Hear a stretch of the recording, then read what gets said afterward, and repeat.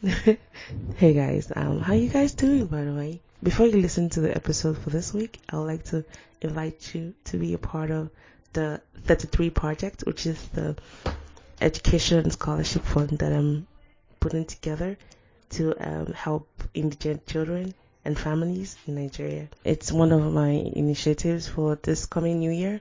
I'm going to turn 33 in a few days, and I'd like to invite you to be a part of that. I'm hoping to raise $3,300. That's $1,000 for every year that I have, that would have been alive. To be a part of that, all you just have to do is donate towards it, and all you want to share the link to your friends and your family, and share it on your Facebook page and Instagram or wherever.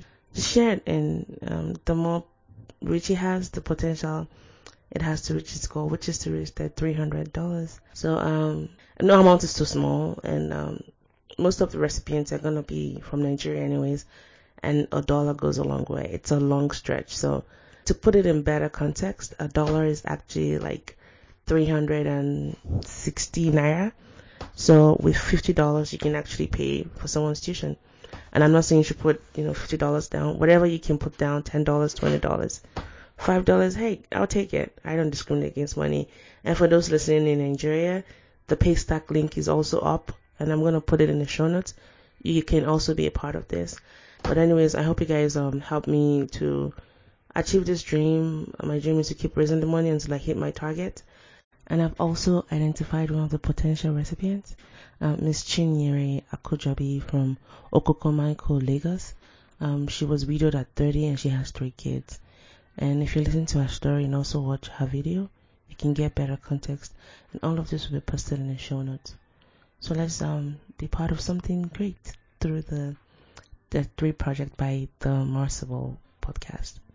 Thank you for being just amazing. Thanks for your support listening to the show. Don't forget to keep sharing, subscribing, and also commenting and sending me your comments, what you think about the show, what you like about it, or things I can potentially improve. I love hearing feedback. I love just that engagement. It's what keeps it going. Otherwise, it seems like I'm just talking to the vacuum. And I thank you for those that have reached out to me to let me know how, a particular episode helped them in navigating whatever issues we're going through. And, yeah, I think that's it. Enjoy the show then. And thank you so much. Hello, everyone. I am Marsible, and this is the Marsible podcast.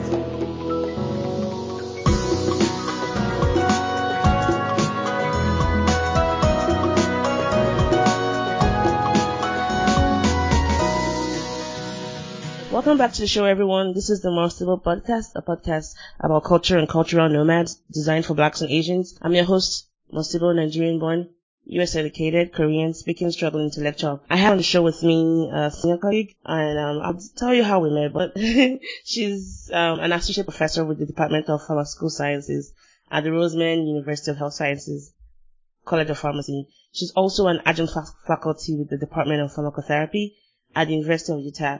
She received her bachelor's in pharmacy degree from Manipal University in India, and after working in India for 3 years with a background in pharmaceutical industry, she moved to the United States for her MBA from the University of Louisiana Monroe, ULM.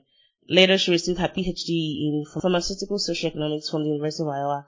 She's a health services researcher and focuses on the psychosocial aspect of chronic disease management.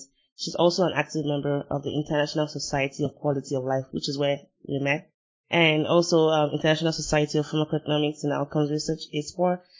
We haven't met there, but I'm also a member there. She's also a member of the American Pharmacists Association, as I am, and she's also a member of American Association of Colleges of Pharmacists. I'm also a member too. Anyway, everyone join me welcoming Dr. Elizabeth Unni to the podcast. Hello, Dr. Hi, Demo. And for those wondering how I met her, at one of the organizations that we both, have membership in, was the first time going to the conference, and that was last year, and that's the ICOL, the International Society on Quality of Life. And I looked at the cost of attending the conference, the cost of hotel, the cost of flight. Like, oh my goodness, this is really expensive. You're looking at $2,000 just to go for a conference. So I did this shamelessly. I emailed the conference coordinator, hey, do you guys have people that are looking to, split hotel bills with people? Like, we don't have anyone yet. why not just go ahead and send an email to one of the SIGs, special interest groups. So I did that, and she replied me, and we stayed together, and the rest of the sales history. Anyways, thank you so much for coming on the podcast today, Dr. Unni, and I'm very honored to have you on the podcast. It's my pleasure. So, tell us a little bit more about yourself, like in a few words. In addition to the scientific and laudable accolades that you have. Well, so I'm from India. So I was raised in India. I, went to school to the University of Iowa. When I finished my MBA, I went to the University of Iowa and got my PhD in pharmaceutical socioeconomics. And once I graduated from there, I came to Utah, and here I work. So it's 9 years now. So I started as an assistant professor, and now I am an associate professor there. And, well, in addition to what I work, I of course enjoy my work. I love doing research. I enjoy interacting with students. I enjoy the academic life actually. But in addition to all those things that I do, I also, enjoy reading. I read a lot. Like anything that I get my hand on, I can read. It doesn't matter what it is. I read, every kind of things. Something about me that a lot of people may not be knowing is that I dance a lot. Really? What kind of dance? Is it the Bollywood style? Or? Yeah, I dance both the Indian classical ones. I do that. But put music on, you see me dancing. I love dancing. I enjoy dancing. That's another thing that I do. Anytime it's like not Friday, Saturday morning comes. Put the music on and I'm dancing. Yep, that's one thing about me that a lot of people don't know. But so you got a pharmacy degree there, and then you came to the US for an MBA. Pray tell, what happened? What happened between that? Not that I don't think pharmacists should get MBA, but what was your thought process then? Given that you're leaving the US for an MBA, not even like an MPH, or even like health economics and outcomes research, like most people would do in pharmacy. Right. So after I finished my pharmacy in India, I actually started working with sales, pharmaceutical sales. So I was more like a pharmaceutical sales representative, right? So I started my career as a pharmaceutical sales representative. And in a year, I got promoted and I became a district manager. So I was covering the state that I come from. I covered a couple of districts and I actually had 6 people working with me. So it was a really good experience for me, working on different products, working with different people, encouraging them, motivating them, because once you become sales manager, then your target basically comes from your team, right? You cannot meet with your doctors and finish your target. You have to work with your team, and the team has to get the target. Only then I get my target done. So I did that for 2 years. And at that point of time, I understood that if I have to move up in the career ladder, I need an MBA. It was an essential thing at that point of time. So once I started thinking about MBA, a couple of things happened. One was that one of the colleagues who was working with me, he said that, well, so I was moving up my career ladder pretty fast in India, and he said something to me that just stuck with me. He said that, look, you are good, you are smart, but in India, the glass ceiling is pretty low. You're going to hit it pretty fast. So he said, maybe you should think about a different country, something like United States, where yes, there is a glass ceiling, but there is a pretty more higher. So it may take some more time before you hit the ceiling. So it might be a good idea for you to do that. And so that was one thing that is in my mind. And the second thing was that I was actually looking at the cost of doing MBA in India, and it was pretty expensive. And then when I looked around, I was like, okay, if I can come to United States to do my MBA with a full scholarship, then I am actually not spending a lot. So when I looked at the pros and cons of it, I was like, well, it may not actually be a bad idea to do my MBA in the United States, live here for 2 years and get experience and see how it is like, right? So that's how I moved to the United States to do my MBA. So it was a different way because I did not come to my graduate program right after my pharmacy. I took 3.5 years working, gaining some experience, and that with the sales, so I think that is where I came to the MBA program. Very good. Did you have like a transition, like a postdoc in between? Like you got into an assistant professor position? Yeah. So I went as an assistant professor position directly. I don't know, 9 years back when we were all graduating from the PhD program, especially with the social and administrative sciences, the fellowship or the post residency was, what is it called? Like the postdoc. Postdoc was not a big necessity, especially if you are in the behavioral side. Maybe on the economic side, it was still a little more necessity, but not much on the behavioral side. So it was not that hard to find a position. But today I see that it is changing a little bit. I see the PhD students actually going for a postdoc before getting to the faculty position.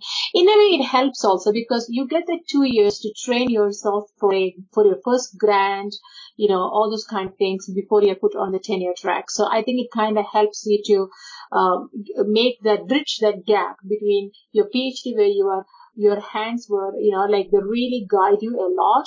And when you suddenly as an academic position, there is no one to guide you, you're on your own. So I think the postdoc kind of helps them, to make the transition.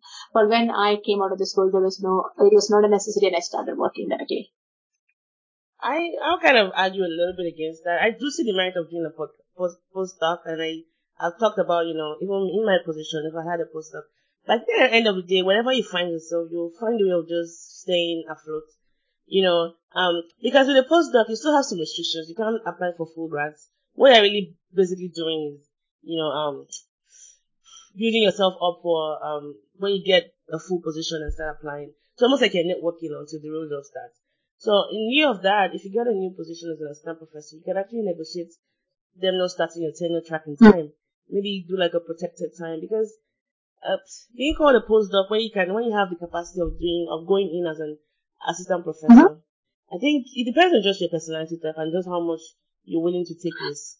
That's what it comes to. I agree to that too. It's a lot of times it is also on your personality, how much you're willing to take the risk. I think you correctly said it. But I think some of the departments which is very competitive are trying to see so that they can get a postdoc in. And the other thing I'm also seeing that is that it's actually, to some extent it is utilizing your PhDs at a low rate of pay, right? It's not even like the grad school. Now these are the postdocs are the ones who really know the work. You don't have to train them in any way, and you pay them like half. So it's easy to bring in a postdoc. It's almost like a glorified grad. It is a glorified grad. All of the work, none of the glory. Right. So I think there's a trend from some of the departments to bring in a postdoc or somebody by the name of a fellow in to get some of the work done. But I think if they're negotiating it enough that they come out with a, like the K grant, right? Something like that, then it's good for them. But if they come out with nothing in their name, not even a co-PI in anything, then I think I agree with you that it's a total loss of their time. Yeah, it's good. Now, for those that are listening and are not aware of this, as an assistant professor, there are two major tracks you can go into. You can go what's called the tenure track, meaning you have a clock where you end up either doing research. Well, they call it the Holy Trinity: research, teaching, and then scholarship, service and leadership. Or you can go the non-tenure track, and you can maybe choose a teaching path or a research path. I think one of the unique things about Dr. Unni is that she has she's not on the traditional track, but she does teaching and research, and she does it in such a way that she's found the balance to merge her love for teaching and for research. So can you tell us more about this, Dr. Unni? First, why didn't you go for the traditional tenure track as we know it, and how have you been able to, build your research and also your teaching portfolio in such a way that you're combining the best of those two things you like? Right. So, many times when you are graduating and coming out, it's also the time that you're also starting your family. So it's a balance, right? So once you start on a tenure track, as you rightly said, your clock starts and you have to do what you have to do. And so, you're also trying to start a family at the same time. And so it's a big balance. And somebody like me who is, migrated to this country, I don't have a family here to support me, right? So if I have kids, then there is no grandpa, grandma, there are no uncles, aunts, to take care of them. So it is just me and my husband with the kids. So I wanted a position where it was a little more on the other side, where I was not under pressure with the tenure. So I decided to go on a track where, it's more of a teaching, it's a non-tenure track. So there is no pressure on me to bring in a grant to get my tenure and things like that. So it was a little more easy for me to raise my family. Like when my kids get sick, I don't have to worry about a grant deadline. I can stay home, take care of the child and come back. It took my first couple of years a little slow. I was not worried about the clock that was ticking. To some extent, I feel like it is really such a disadvantage, especially if you are a woman, I think, right? Because you want both. You want to have your family, you also want to have your career, and you have to, uh, you know, uh, trade off. And I know some of the departments are really good. They allow you to do a lot of things, but there's a limit to what they can do. And you see your colleagues, your friends who graduated with you, moving to the big R1 schools, getting the tenure. You see, you are watching it. You're seeing all these things. But, you always think that this is a decision I took because of these reasons and, that's fine. And the one thing that I did to myself from the time I joined Roseman was that I was really motivated. I was like, okay, this is a teaching school. Research is not a huge priority here, but that's not going to stop me from doing research. So I did everything in my capacity to make sure that I publish on a regular basis, which meant I made a lot of collaborations. I met a lot of people. I'm not shy to ask for collaborations. I'm not shy to ask for help. I am not shy to go and tell them, look, I don't have a funding, but I would like to do this project. Would you like to work with me? And people are usually nice, like I get statisticians working with me. I get, pharmacists working with me. So I have been doing a lot of research, publishing on a regular basis. Finding resources, utilizing every small thing that is possible. In addition to my major research, which is chronic disease management, I also do a lot of education research too, because coming from a teaching school, it's, that is some of the facilities that you can use. And I always felt like the theories that I learned in my SAS can actually be used in the education research. Like patients are similar to students. Patients don't take medicines. Students don't want to sit in the class. So what do I do, right? It's the same theory, right? Motivation, TBS, team-based learning. Exactly. So I use my theories interchangeably, and I work on a lot of education research too. So it's fun. So it is a little more of I would say patience to find my resources, but I think it's worth. Like I have learned a lot. I learned to be patient. All those things happened because I'm in this non-traditional track. Very good. I think we kind of talked about this, but between me and you one on one, I want us to actually talk more about that. I think one of the things that when you told me about just how you were able to set up your research, that I think we can highlight is the types of collaborators you have. Now that I always say there are two kinds of medical doctors in the US. Those that love research and they see the need for outcomes research, for example, and they are vested in it. And those that are not interested, they don't see the merit in it, and then you have to be the one to start showing them the value. And it seems to me that you tend to work more. You started with like those in the latter category, like having to, communicate the value of, hey, we can actually use your setting to drive value for whatever. For example, working with a urologist or a cardiologist, and having them see the importance of having outcomes research done to improve, quality of care and all of that. Now, how if you, like, for those that are listening that might be in this show about, if they don't know how to, like, go up to a collaborator that might think they might be interested, but they're kind of worried, like, how do I really explain the value of this kind of research that I'm doing? Like, what tips would you give this kind of people? Well,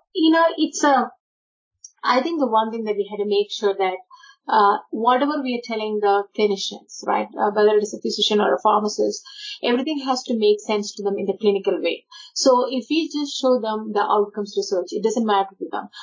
So for example, I work on medication adherence, and I say that, if you do it like this, it's going to improve the medication adherence. But if I say that, they're only half interested. What they're really interested is that if they start taking their medications as prescribed, then the clinical benefits will improve, right? So their HbA1c level will go down, their cholesterol will go down. So I think we have to translate everything to them into whatever outcomes research we are doing, how will that translate into the clinical aspect? And we have to show them like kind of like an algorithm. If this is how you do it, this is what's going to happen. Yeah. If this is how you do it, this is what is going to happen. I think they relate to it like that because they're used to everything like an evidence-based medicine. So in the evidence-based medicine, it is like if you have an HbA1c level like this is how you treat it. If your HbA1c level is like this is how you treat it. So I think we had to translate the research also to them like that. And the one thing that I have done is that I have showed them the results of my past research, the ones that I have done from my grad school, or the ones where I was able to use some of this data and still continue my research. I showed them the results from that and said, look, this really will work, right? And once they know what you're talking about, you know your research, you know your stuff, and if that can be translated into a clinical everyday world, then they become interested in it. But we also have to keep in mind that they don't know a lot of things about research, like IRB. Doing the statistics part, doing the design part. They can help us a lot with the clinical part of it, but they really don't have a lot of idea about all the other parts, which you have to take on yourself and be patient with them and work with them, and so that you get all those things approved, the research design is approved. And there is, of course, roadblocks, right? So you work with someone for 3 months, 6 months, you develop something, and then you go to their boss or the supervisor changes, a new person comes in and he's not interested in it. And now it is stuck, right? And you can get frustrated, but you just have to figure your way out through that, stay with patience, things. And that has happened to me several times actually, where you develop a collaboration, you're ready to move on, and then the structure changes, the organizational structure changes, somebody new comes in, the priority changes, so, and then you're like, oh wow, that is gone. I now have to find another collaborator. So those things happen, but that's what I said. You have to be really patient and keep your fingers crossed that it will actually happen. Well, very good. Let's dial the clock back a little bit, pun intended. I always say, like, I have two kind of clocks. I have the 10 clock chiming behind me, and I also have my biological clock, like, ticking. And I don't know if she's gonna kill me first. Not kidding. For women in academia, women as assistant professors, women as associate professors, there's so many things that we have to contend with because it used to be a very male-dominated field, and the numbers are rising up. But when we attended the AACP conference last year, which is the American Association of Colleges of Pharmacy, and they were reading out all the statistics, like you have a lot of women coming, and then the dropout rates kind of, the attrition rate is very high compared to males, and then the number of females like going up for promotion, like tenure, is also low. And I got thinking to myself, we can't make comparisons without having to like understand, give possible reasons why. So you did mention that like women going in as associate professors, you're probably in those times of your life where you want to have kids, and by the time you start taking the leaves and your work kind of goes down a little bit because you're not able to publish or do your research. So that kind of makes you're not going to be at the same stage as the guy that never took like paternity leave, for example. And there's some other factors, And I think one big thing that I noticed is that feeling of you feel like you're never enough, like imposter syndrome and all that. So for you, haven't had, you've had one clock that was really chiming. What kind of suggestions would you give to women in the workplace, especially those in academia? Well, I think it's very personal, right? If everybody has to make a decision as to how they want to do it. So for me, I took the decision that I just don't want to do it. It's way too much on me. I have to spend time with my family. My kids need me. And I feel happy when I go to the school for everything they do, everything they do. I mean, like last couple months back, they had so my older daughter, she came and told me that, oh, we're having a Mexican dance party, mommy, you have to come. And I was like, sure. So I go there, and trust me, the dance was for less than 10 minutes. It took me 20 minutes to drive up there and 20 minutes to drive back to see a 7 minutes dance. But, when I walk in there, the smile on her face, right? She's so happy that I'm there. I volunteer in their classes. I go there and work in their classroom. So all those things make them so happy. And for me, again, being someone not from this country, knowing the school system is very valuable for me. I was not educated here, right? So I don't know how the school system here works. So for me, going to the school and seeing how the schools works and all those things really makes a lot of sense to me. Now, there might be others who are okay with that. For them, it might be like, it's okay. What I need is my career, especially if you're an American or if you have family here. It may not be a huge deal actually, right? You may have your partners and all those things to help you out. They may be the ones attending the kids program. They may be the ones volunteering in the class. They are the ones taking them for all the sports and everything, right? So maybe if you have all those kind of support for you, the social support, maybe you can just do it. A lot of women have done that. So you can do that. So I think it is a matter of you figuring out how you want to move ahead, right? So is it the family that's important for you, or is it the career, or you think you can make a balance? Once you make the decision, especially with your spouse, with your husband, I think then it's a good deal actually, But the one tip I would say is that whatever decision you make, you think through it completely so that you don't regret it. Because as I said before, you are sitting here and you're watching your colleagues who came out of the program with you or even after you, moving in the tenure track, getting into the tenure, you're sitting and watching. And if you start feeling regret about it, then that's not a good idea. So whatever you're doing, you have to make sure that you have thought through it completely and you're happy with the decision that you're going to take. So that way you remain happy because, and of course, I think after a few years, you can always make a change and you can go back into the tenure system if you want. That's a choice that you can do, or you can start with a research agency and you can move down to the teaching, saying that, what, I don't want to deal with all those things. I want to work with the other one. So that's the other thing too. Okay. A quick one follow up to that. I want to play devil's advocate here a little bit. If you could go back and do something differently as far as this path has been, what would you do differently? Well, finding a university attached to an academic health center. We never really think about that, right? Because as an international student, you just want to get the first job and and settle on your visa issues and then the other things that can fall into place. Right. But once you start doing research, you're like, you need patience. Yeah. And when you're at other people's mercy all the time for patients, you're like, well, I wish it was just attached to a hospital, because my university is a standalone university. So that's a little difficult. But as I said, I develop collaborations. I don't have that as a problem right now. And my personality is so much that I can go and ask for help. I don't mind. I have no ego. I mean, I have my ego, but you have your ego, yeah. But not always. You use it in a different setting, Exactly, not when right. you just ask for help. There are times when I can totally suppress it and go and ask somebody, please, can I work with you? That's absolutely no problem.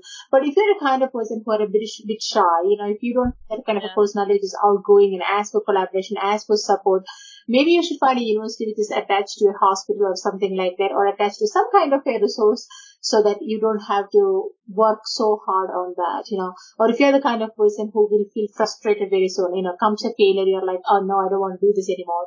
You may have to find something like that. The other thing also is that, as you said earlier, it depends a lot on your personality. So I don't have a department here of social and administrative science people. So which means I kind of work by myself, right? So if you're someone who needs someone to talk to you, I mean, everybody needs a mentor, but if you're someone who needs a mentor on a day-to-day basis, right? Something like that, it's not a good place for you because you're on your own. You have to develop collaborations. You have to meet with people. You have to talk to people. So you have to be careful, look at your personality too and just make that decision as to where you want. Yeah, especially when you go for the interviews, just have a feel, not for what they tell you, but what they don't tell you. Size up the place, see how the dynamic is before you sign that paper because it has to be a good fit. The tenure track or assistant professor non-tenure track position can be very tough. I mean, it's really tough. And how much more not finding a place that's a good fit for you? It's kind of be doubly frustrating to being that kind of That is so true. I think when you go for the interviews, you have to be really careful to see the dynamics that's going on there, how the faculty interact with each other, the respect they have for each other, do they have each other's back? All those things are really important because at the end of the day, you are spending a good amount of your waking hours in a university, and you just want that place to be a happy, nice place so that you are taken care of, you are taking care of other people, so you feel good about it. So here's a question I'd like to ask you. And I'm asking you this because I know you've told me about it. You travel a lot. Mm-hmm. And you travel with your kids. Yes. And you seem to enjoy traveling with your Mm-hmm. kids. You're probably one of the few people that I that I know that enjoy traveling. Now tell me, how many countries have you visited? Well, it's not a lot actually. So you have to keep in mind that my kids are really small, right? So they are 8 and 6. So Yeah. from the time they were born, from the first year of their life, we go to India every other year. So that happens, but like without any interruption so far. Every other year we go to India. We spend anywhere from 4 to 6 weeks in India, so that they Oh, get wow. time to spend with their family, their extended family, their grandparents, their uncles, aunts, and all those things. And they also get to see the culture and, the real Indian food, the real Indian music, everything, the real thing, right? Not like here where we go to Indian restaurants, but it is not completely 100% Indian. So every Yeah, other year yeah. we go like that. But I think from the time my little one turned, uh, I would say 3, that is when we started going to Europe. So we went to Berlin. That was the first place we went as a family to Europe. And then the next year it was again back to India. And then the next year we went to Scotland. Then the next year we went back to India. I look at it like this. I want them to get exposed to everything as much as possible, especially people, right? The culture. Yeah. I don't want them to grow up thinking this is it. And this is not it. Especially since you live in Correct. Utah. It is such a wide place. It ain't heterogeneous, you know what I Correct. mean? Exactly. It is so different. So I want them to go and travel and meet different people, see different things and see how different everything is like when we were in Scotland, both in Berlin and Scotland, we didn't have, of course we use a lot of public transit, and public transit is so common in these places. When we were in Scotland, my little one, she was like, I think she walks so much. And she was like, how come they don't have cars in this place, mommy? It is so different for them. And I want them to experience that the first, That's a US baby right yeah, there. exactly. Like the first time when we were in Berlin, we were in the public transit and they speak so loud, and I'm like, listen, girls, we are not in a car. You have to be whispering. They don't know those things. They think like, oh, you're inside a vehicle and you just talk. I'm like, no. You cannot use your car voice here. You have to use your train voice now. So they are understanding of those things and they have good memories, like we put the videos back and they see things and they're like, oh, remember that time we did it. So it's really good memories for them too. And I think exposing them to the different cultures and all those things, they when they become big enough, they can make a decision. Like they're like, okay, I want to move somewhere, they can move. If they think they want to stay here, they can stay here. If they think they want to go back to India, they can go back to India. And like even going to India every other year, they love it. They love staying there. They think it is the most adventurous thing they're doing. So they have so much fun doing all those things, and we always make it all sound like, oh, this is what we do. There is no question about it. Every year. Are you from Kerala? Yes, I am from Kerala, the southern state in India. Yeah, You guys are the tea drinking people, right? Not the coffee people. we are the tea drinking people. Yes. And so do you speak Malayalam, Yes, I or speak Malayalam. That is my. how about you speak Telugu or No, Tamil? I don't. The only language I speak actually is Malayalam. Do you teach your kids as well? So, yes, we do. They both can understand Malayalam very well. My older one can speak, Nice. but she chooses not to speak most of the time. So what I'm doing these days is very interesting. So the kids back home in Kerala, they speak both English and Malayalam. So most of them, of course, Malayalam is a language, but most of them know how to speak English. So I started showing them videos of kids back home, and I'm going to say, look at those kids. They all speak 2 languages. And look at you girls, you only know 1 language. It is so sad. So Did they fall for it? I Did they think buy they're it? slowly falling for it. They're like, oh, Okay. Yeah. yeah. So, but I also understand, like it's very easy for them to speak in English, especially when they're coming back from school and they're seeing me. They want to say everything that happened in school. English comes very natural for them. But during the weekends, during vacation, we are like, okay, now we don't have any school. We can just take our time to speak in Malayalam, and they go for it. But Oh, they also nice. enjoy the culture a lot. They enjoy Indian food. They enjoy Indian music. They enjoy Indian dances. They love wearing Indian costumes. They think it is so cool. The Indian costumes are so colorful and beautiful. They totally love the Indian culture. They're very, very happy about it. Yeah. Thanks for answering that. Another question I have now. You're a professor right now, but if you could do something else, what would you want to do? So, there are all these kind of jobs that you watch and you wonder how it is like being in that job. So for me, that kind of job is like the things that I had never done.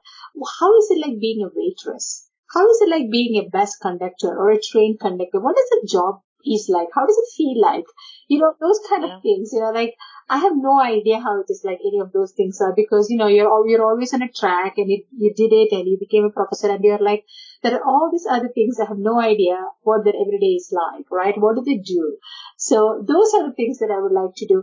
And to tell the truth, I don't want to continue in the academy for a very, very long time, like until I die kind of a thing.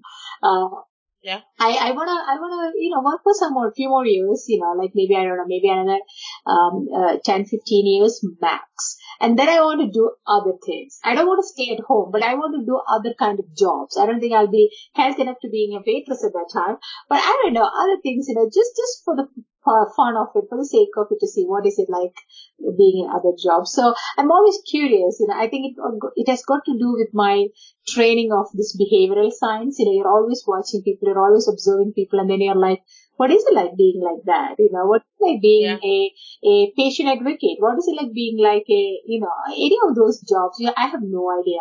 So those are the things that I would like to do if I was not a professor. Oh, very good. Thanks for answering that. Now, I know one of the things you do is adherence. It's one of your core researches.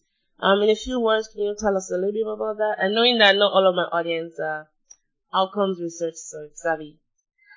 Right. So medication adherence is just basically it means that you have to take the medicine as prescribed by your physician, but that also means that you come into some kind of an agreement with your physician. Because the physician knows about the disease, he knows about the drugs, but you know about your life. So it is a kind of a collaboration actually. It's a team effort. So you let the physician know how your life is like, and the physician is going to talk to you about the disease and the drugs, and you come to some kind of an agreement and you say, okay, this is how I want to take my drugs. And then medication adherence just means, are you going to take your drugs as you came to an agreement with? But unfortunately, what happens is that collaboration usually don't happen. The physicians prescribe and they expect you to take the drugs as prescribed, and you don't take the drug as prescribed. 50% of the time, people don't take the drug as prescribed. A lot of reasons for that. So my research mainly revolves around identifying patient psychosocial factors, which means what are the beliefs, what are some of their social factors that we can influence so that they will start taking the medicines. For example, maybe their beliefs in medicines is that, if I'm taking my drugs for cholesterol, I'll become addicted on this thing. Further on, I cannot control my cholesterol without the medicine. So they don't want to start on the medicine. They just want to control their diet. They just want to exercise, right? So, or it can be cultural belief where they think that if I start taking insulin, I'm gonna have my leg amputated sooner than if I am just on the pills. And they don't want to take their insulin on. Or it can be a fear factor. It can be a thought that somebody will think I'm a druggie and I don't want to take it. It can be a lot of those kind of reasons. Or it can be that you don't understand your disease. You don't know why you want all these things and you don't want to take the drug. So there are a lot of reasons why people don't take the drug because of their beliefs about the medicines or the beliefs about their illnesses. So my research focuses a lot on how we can intervene or how we can change these people's beliefs so that they can start taking medicines. It can also be other things like a social factor such as it can be health literacy, right? They don't understand it. Then how can we improve their health literacy so that they will start taking medicines? So those are the things that I mainly work on, how to change their thought process, how to work through their thought process so that they understand taking this medicine is the best decision I should be doing, and I should just take the medicine. So that's what I work on. All right, good. Thank you for that. We're kind of running off now, and I would like to ask you just a couple of questions. So you're from India, you moved to the U.S., and you live in Utah, and you grew up in Kerala, I want to imagine, but you went to school in Manipal. If you could pick a part of India that you could tell to people, like people that are listening, why they should visit that place, we're in India, and the same thing about Utah, like what's beautiful about Utah, and what would you say to people that want to explore it but they don't know? Well, India is so diverse, right? Like every state is so different. So I would kind of say it again depends on your kind of interest. So if you're the kind of person who wants to just enjoy the beaches and just want to take a relaxed vacation, a place like Goa is really good. Goa is very beautiful. The The beaches, right? beaches are there. It was a Yeah. Portuguese colony before, so you see a lot of Yeah. colonial structures. So you can still get some of your Western things in there, and you can just enjoy and relax your life, and you can eat really good food and come home. But if you're looking for something to get to feel the India, then you may have to go to a big metro like Bombay or Delhi, where you get to see another part of India, right? If you go to one of these metros like Bombay or Delhi, all kinds of people are living there. There are poor, the rich, people from different states. Everything is there. It's crowded, it's dirty, it's humid. That is another way of experiencing India. Now, if you want to take it somewhere in between, like you don't want Goa, but you don't want Bombay, you can go to places like Bangalore, or you can go to Bangalore is also becoming metro these days, or a place like Kerala, where it is somewhere in between. And if you also want to make sure that you're going to a place which is more safer, where people will speak English, you can look at all those things to decide where you want to go and spend your time in India, because it is so diverse. Again, the food habits that you have, every food in every state is different. So if you come to a place like Kerala, we eat a lot of coconut-based dishes. So if you're someone who don't like coconut, that may not be a good place. We eat a lot of fish. You eat a lot of plantains too. We eat a lot of plantains, right? So all those things are there. But if you are a person who enjoys spicy food, the real spicy food, then Andhra Pradesh is good. Hyderabad is good. They eat very spicy food. They eat a lot of biryanis, which is like this flavored rice. They eat all those kind of things. So that is a good place to go. So it also depends on what kind of food you enjoy and things like that, and what kind of a vacation you basically want. I have seen people doing both. I have seen people going to India, and the only thing they wanted to do was riding bike. The motorbikes. So they go to those kind of, laid back places. But I have also seen people going to India to experience India, living in Delhi for, a couple of weeks and coming back saying, oh my gosh, I understood India so much better now compared to when I was here, So it depends on what you want to experience in India too. It's so different. It is so different. All right.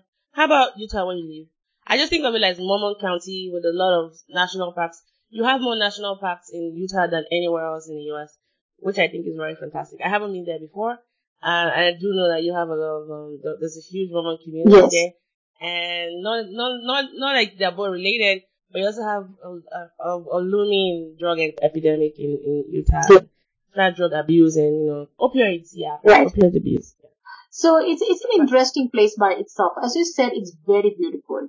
So the moment you come to Utah, if you're flying in, you see all the mountains right next to you.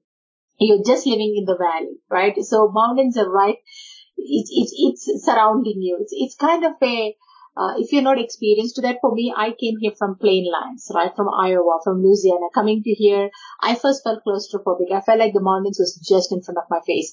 But once I get used to it, it is so beautiful, because right now, if you look outside, all this green, the mountains are so beautiful. It's green and it's so pretty. Come fall, you can see them all changing colors. It's all this beautiful orangish red color, and then the whole beautiful snow. It's very beautiful. And we have got all the national parks here. And, unless you actually see some of these national parks, you actually cannot believe that those things really exist. The rock formations over millions and millions of years. It is so beautiful. So it is really, you drive 4 hours, you are in a national park. So what you said is really true. Yeah. It is full of national parks. Now the population here, so when I first moved here in 2009, even now I won't say it is like dramatic or anything, but there's a lot of people who are non-Mormons moving into Utah now. A lot of industries are moving into Utah from California, right? California is so expensive, it's so big taxes, so they're moving to Utah, and so a lot of people are moving along with it, which is a lot of Indians are moving, because if these tech companies are moving, techs are usually Indians, so Indians. No, that's how you use cultural appropriation. Right. So there's a lot of other people moving in, and the valley is becoming wider and wider. Not, I would say wider, longer and longer, I would say. So it's happening. And the other thing is that I would say the Mormon population are very, so they say that maybe 20 years back they would have been much more reserved and things like that. But now there is not much of a, they are much more friendly and they accept you. It's easy to live. And to some extent, I think if you're trying to raise a family, it's a pretty good place to raise a family because, they have a lot of these family values, which is very easy. So you don't have to worry about a lot of other things, like that just get along with you. You just have to be careful, like how you are understanding them or you're dealing with them and stuff like that. As long as you know them, they know you, it's not that bad. And, there's a lot of diversity happening now, but I'm not saying it's anything like New York or Texas or anything, but you can see, more and more of, other nationalities, especially Indians a lot actually, and Hispanics a lot. So that's one thing here. The drug opioid epidemic, that is really sad actually. It's actually being, so the studies show that it's more among the Mormons, working people, women, like somebody that you don't usually expect to get into that kind of habits. That's where they are getting into. So they are doing more studies to find out why it is them, what can we do to get them out of it. But they are such a close-knit community. It's hard to filter into them, to do things with them. But there are a couple of theories out there why it is happening. One of the reasons is that they are not allowed to use a lot of, they cannot drink coffee, they cannot drink soda, so maybe. Yeah. But I heard that in some of the schools now, they actually start allowing soda. Yes, the BYU finally allowed sodas, and I was telling them you guys should have just allowed coffee instead of soda. I know. Maybe people will be happier with coffee instead of turning to opioids. You know what I mean? Because imagine life without coffee. Yeah, exactly. And you I'll be see on a them getting rampage. into those kind of this bad habits, and one of them I think is opioids. And I think there's a lot of pressure also among them to to be at their best always, which is hard, especially on women. You have to be looking perfect always. You have to be and it's just so hard. You have your 2 kid, 3 kid, 4 kid, 5, 6, and you still have to look like that. Boy, it is hard. So I think the pressure mounts on them, which make them do things that they shouldn't be doing. There's sometimes a feeling like that too. But at least the valley is aware of that. We have huge billboards now, which says a lot of things about the opioid epidemic. It says things like, don't add insult to injury by taking opioids when you have an injury. That is how many of them get into it. They start on something and then, before they know, they're addicted to it. So there's a lot of billboards up there which encourages them not to take opioids to start with. There's a lot of ads out there. So hopefully it's all working. But yes, it is still a problem. All right. And then, final question. If you could look back now, what one advice would you give a younger version of yourself, as far as assistant professor, woman in academia, and all that is concerned? Wow, what will that be? I would say a lot of trust your instincts. Your instincts are always right. Yeah. Trust your instincts because that always get you to the right place. So when I decided to come here, right, there were a lot of things that told me you should not at this point of time in your life. Moving to the United States is not a good idea. But I trusted my instincts and I moved, and I think it really worked for me. Or taking up this position at the Rosemary University, that was a huge decision, especially coming out of a place like Iowa. Usually people go into a tenure track position, and I decided to go into a teaching place. And, but I trusted my instincts that keep me happy, keep my family happy. So I think that's what I would say, trust your instincts because your instincts are most of the time, it's pretty right. But first, have some coffee, okay? If you're in Utah. Anyways, that was the show. Thank you so much. And I think for me, two things you've said a lot of wonderful things. You've shared your wisdom with us today. Two things that it's gonna stay with me is, when you're trying to approach people that you want to collaborate with and you just don't know how, make sure you've actually done some work. So take some of your own past research. Let them see your track record. They can get this done. And then also know your audience. You can't be throwing around medical jargons and statistical jargons. Make sure you tailor the information in such a way that they'll be excited and they can relate with it. So to me, those two tips are things I think, we should remember as far as trying to attract collaborators to our own research.